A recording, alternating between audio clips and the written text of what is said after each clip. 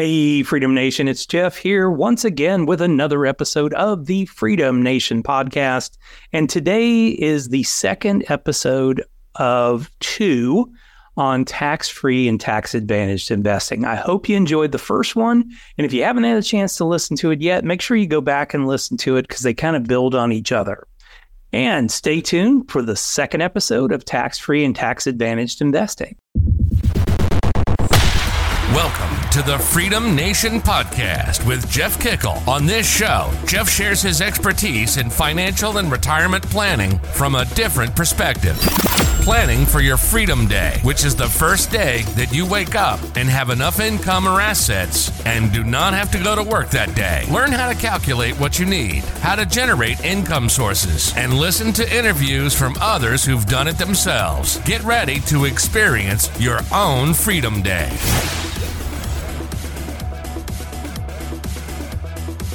Here's where we'll get into some of the more controversial topics that I'm going to talk about today. There'll be 2 controversial topics that if you hear a Dave Ramsey or you hear a Susie Orman, they're going to tell you this is the stupidest idea ever. It can't be done. It's a horrible investment choice. Well, it is if you have no other savings vehicles. If you are somebody who is saving, you make a decent amount of income and you're not even maxing out your Roth IRAs at this point. You're not even saving $7,500 into your Roth IRAs. This is probably not the best vehicle for you. But if you are a good saver and you're looking at different ways of expanding out your savings and different ways of building wealth, a strategy that you can use is what's called a family bank. Now, there's other versions of this. There's the infinite banking. There is bank on yourself. There's a ton of different strategies, all basically doing the exact same thing. I call it a family bank because I kind of like the concept of saying that I own my own family bank. This is where you would use cash value life insurance as a savings vehicle and use it for the purposes of building wealth in your family. Now, let's talk a little bit about insurance before we get started. There are 2 types of life insurance. You have what's called term insurance, and you have cash value insurance. And there's a multitude of different ways on the cash value side. So term is pretty straightforward and simple. It is pure insurance. So let's say I am 30 years old today. I want to make sure that, I haven't saved enough wealth at this point. So if I die, my family's up a creek, my kids don't go to college, my spouse is in financial trouble at that point because I have not amassed the amount of money that I needed for retirement or for college or whatever. Wonderful thing. There's an old term, buy term and invest the rest. It has been my experience, 30 years in the investment industry, that in most cases, it is buy term and buy a TV at the same time. People have a very difficult time saving consistently over a 30-year period of time. So if you are somebody that is massively disciplined about savings, then buy term and invest the rest is probably the best vehicle. Most likely, you're going to be better off than somebody that does this route over the long run, but I'm just seeing way too much experiences of this. The other part is, if I'm 30 years old today, typically the maximum term insurance policy I can buy is 30 years. So that means that my term insurance policy, which is locked in, I can lock it in for 30 years, but after 30 years, my term insurance policy, the term runs out and it becomes annually renewable. And all of a sudden, my life insurance that I might have been paying $20 or $30 a month for the last 30 years goes to $1,000 and then $1,500, then $2,000, then $3,000, then $5,000, then $10,000 over time as I get older, because it's annually renewable after that point. So what's my solution? Well, I'm 60 years old. My insurance has run out. I've only got annual renewable at this point. My only solution is, or my cost-effective solution is, I better go ahead and buy, get another term policy for, let's say, another 15 years, long enough for me to finish out my wealth savings for retirement. Well, the challenge with that is I'm now 60, so it's going to cost me a lot more money to get a term policy at that point, and I might not qualify. I might have some kind of health issue. I might have had cancer or some kind of heart condition or got diabetes, and I might not be insurable at that point. So I'm kind of up a creek if I reach, the end of my term and I need longer with that. Many people, I can't tell you how many people come to me and have run out of their insurance at that point. So for those that think buy term and invest the rest, if you are massively disciplined and you save correctly and you do everything right and you don't go get stupid and make stupid investments in your investment portfolios, you might be okay. But for most of us mere mortals, we do some kind of stupid stuff during our investing career, or we stop saving because, kids are going to college or something like that, and we haven't amassed the wealth we need, and we get ourselves into a really tough situation when we're in our late 50s, early 60s, because we kind of followed the rules that everybody else made. And I don't tell you lies on here. I've just seen it way too many times, and I don't want people to get into that situation. So where does a family bank come into play? Well, a family bank is it's specially designed life insurance. It's either whole life or universal life or some version of one of the two of those. What all of cash value life is just simply this. The cost of insurance, let's say when you're 30, might be $10, $20 a month. When you hit, like we talked about, you hit your 60s, that may all of a sudden be $200, $300 a month. Okay. So what happens with cash value life insurance is when you start, it's a level premium, and it's a level premium for the rest of your life. So it might start at $150 or $200 a month. You're paying $20 a month for the life insurance component. The rest of that money is in a savings component called cash value that, in the case of whole life, is earning a guaranteed rate of return. And if you're with the right kind of company, what's called a mutual insurer, you are also earning dividends. So as the insurance company makes profits, they pay dividends to the shareholder or the owners of policies. Because as a whole life insurance owner of a mutual insurer, which is effectively a nonprofit, the mutual insurer is owned by its policyholders. So as the insurance company makes profits, they pay those profits off in the form of dividends to their policyholders.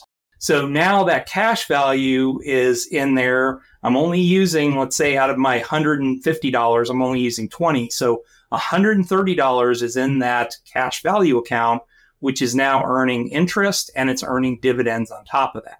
And that keeps compounding over time. Now, every year the next year it might be $21 or $20.50 for the cost of insurance. I'm still putting in that $150, and I'm building that wealth over time that I will need when I hit my 60s. And I'm putting in, let's say, still that $150, but my insurance is costing me $200. Well, that's coming out of that cash value that I've been building on for years.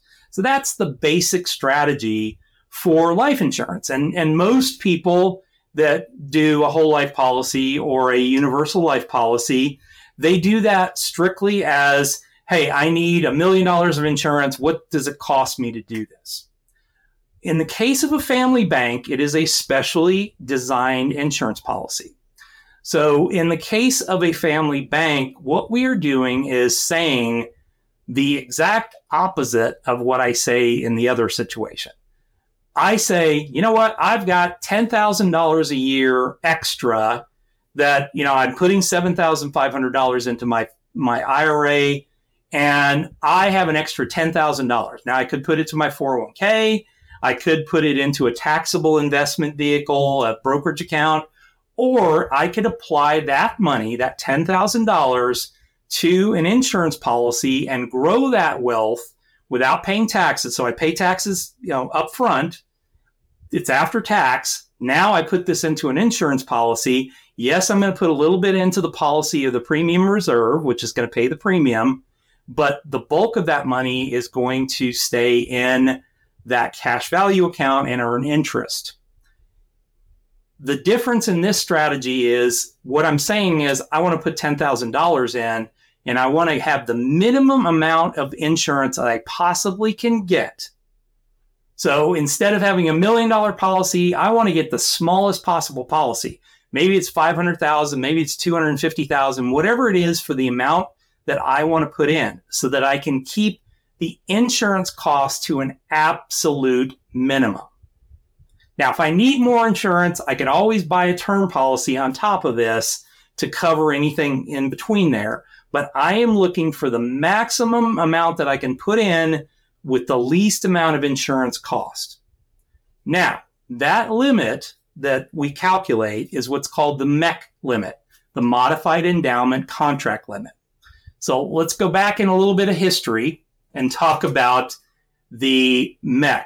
So the MEC started as during the 1980s, there was a lot of brokerage firms on Wall Street that started to use insurance platforms as savings vehicles for rich people. So basically back then, as a rich person, I could come to an insurance company and say, I'm going to give you $1 million. The insurance company would take that in as a premium and write $1 million insurance policy against that. So they have no risk at all. The insurance policy would grow in value, that rich person's policy or that person who was putting money into the policy, that would grow over a, however many year period of time. And then they were able to withdraw money out of that policy tax-free.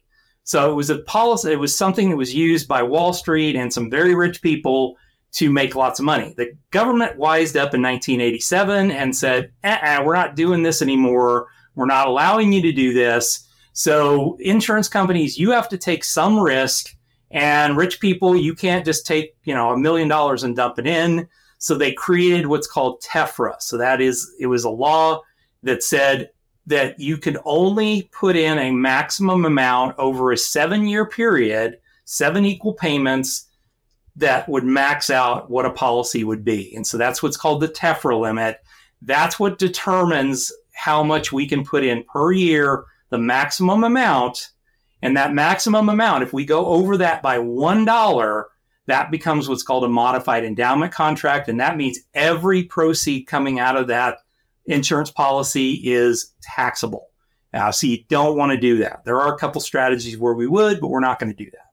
So we're going to build this over time. So we've talked about whole life. Universal life is something very similar. It is a vehicle that builds cash value, but there's different types of investments or what are called separate accounts that can be inside of a universal life policy. One of the unique things about a universal life policy is you can have different premiums that you put in over time that can be more or less.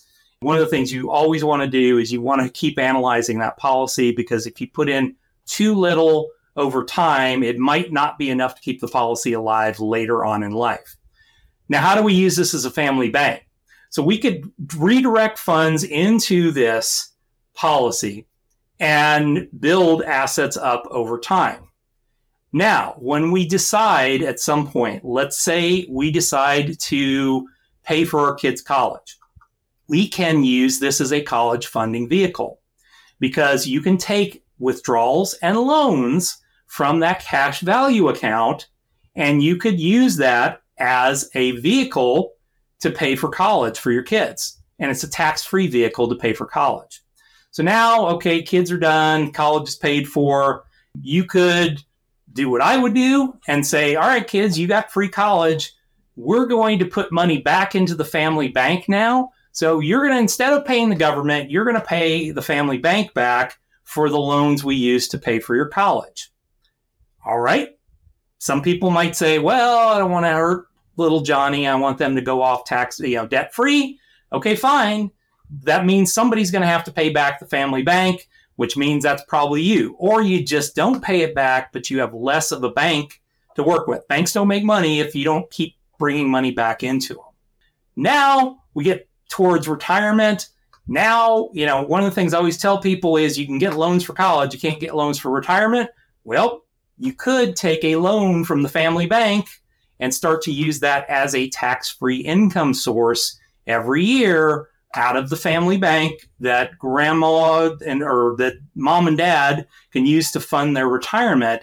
When they die, this is a life insurance policy, and that life insurance policy proceeds, whatever's left of the death benefit minus the loans, goes to the family at that point. So that's a tax-free transfer of wealth for the family. So if you do this right and you continue to make sure that that family bank is paid off, it's a great way for a family to kind of transfer wealth for generations.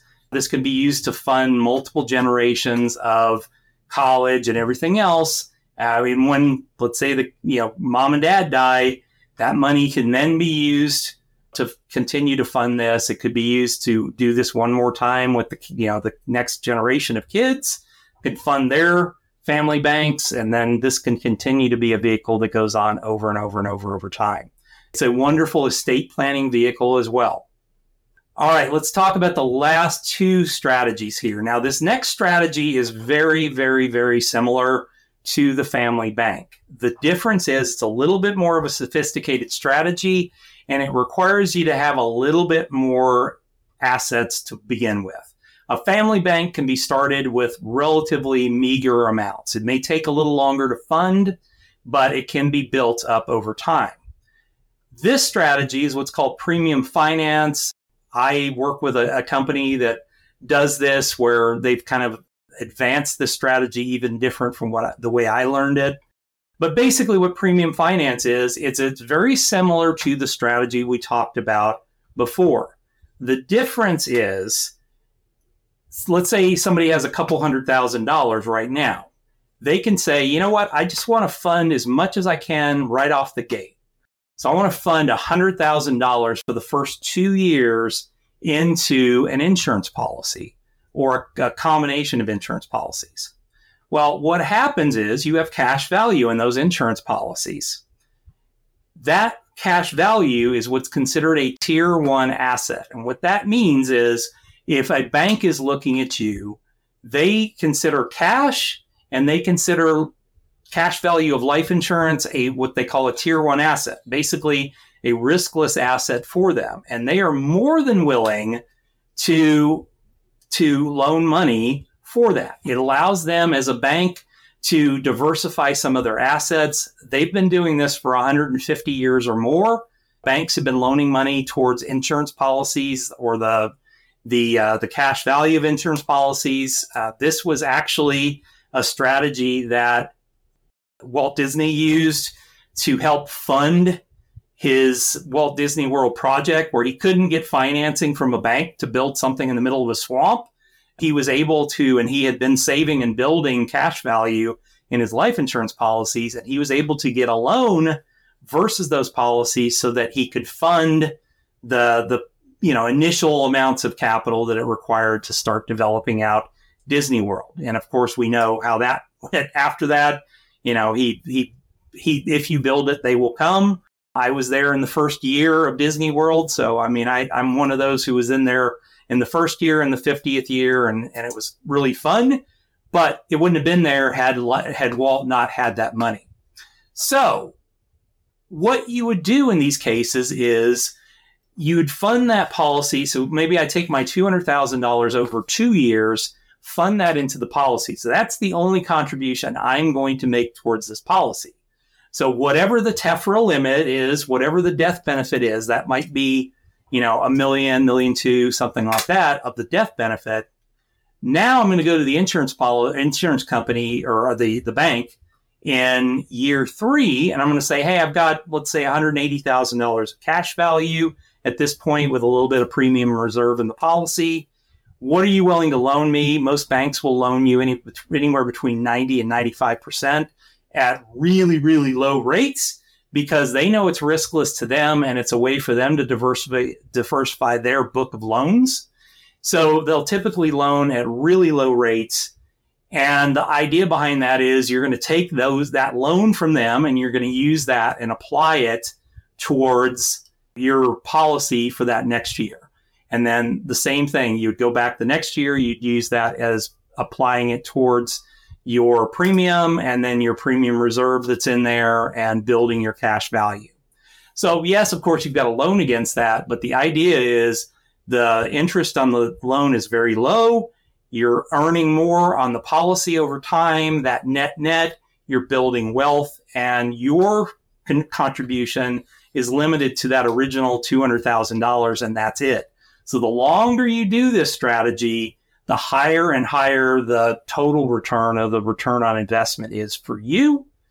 And at some point in the future, and this is really the key to these type of plans, is at some point in the future, you're going to flip the switch on and turn this into a tax-free income stream for the rest of your life.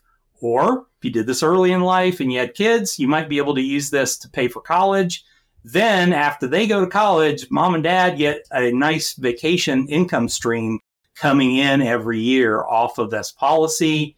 And you're able to manage risk better. You're able to manage taxes better. And it's really a strategy that can be used well if you're the right kind of person. And not everybody is right for this. You need to find somebody that understands how to do this and make sure that it's right for you. The last vehicle, I know this has been long when we're talking about this, but the last vehicle that we'll talk about is the health savings account. Now, this is something that people look at as, well, I got this health savings account through work and I put some money in and then I use it to pay for my, out-of-pocket costs of healthcare and everything else. Well, you're missing out on the power of this incredible tax savings vehicle. And by just utilizing it in a slightly different way, it can be something that, one, pays for healthcare later in life, is very tax advantaged, and you have the ability to really truly grow this into another piece of wealth that you wouldn't have thought about. So health savings account under the current laws allows you to save up to $3,850 for an individual, $7,750, so even more than a Roth IRA for the family. It is 100% tax deductible. So this is like a pre-tax IRA or pre-tax 401k. You get that as a tax deduction up front. The difference here is when it comes out the back and you use it for qualified medical expenses, which is a very wide category of things, it is tax-free. So it is one of the only triple tax-free vehicles. So tax-free on the front end, tax-free while it is inside, and tax-free on the end if you're using it for qualified medical expenses. Now, what do most people do wrong with this? They put money into an HSA account. They just leave it in there. It's earning a next to nothing rate of return. But what you can do with HSA accounts, there are many HSA accounts out there that have a savings and investment component. You can convert that balance of your HSA into an investment account and invest in mutual funds, invest in ETFs, whatever they allow you to do inside there, you can invest and grow those dollars over time. And the strategy that I use and the strategy I would encourage you to use is I cash flow most of my out-of-pocket healthcare costs. My wife and I don't really have any major health issues. We don't take major prescriptions, anything like that. So, our medical expenses are typically less than $1,000 per year. We just cash flow that out of pocket. We keep the receipts for every single thing we do that would be a qualified medical expense. So Google qualified medical expenses HSA and learn what can be done. Save the receipts for every single thing you do. Scan it with your phone, upload it to a Google Drive or some kind of cloud drive, and keep every single one of those things for the rest of your life. And then once you hit retirement age, now you can actually use this to either pay for your medical costs when you leave your employer. You can use that really at any time during that time period to withdraw, because you have qualified medical expenses that you had in previous years that you hadn't applied that to. And you can now apply those because you've got the records to keep when it comes to that.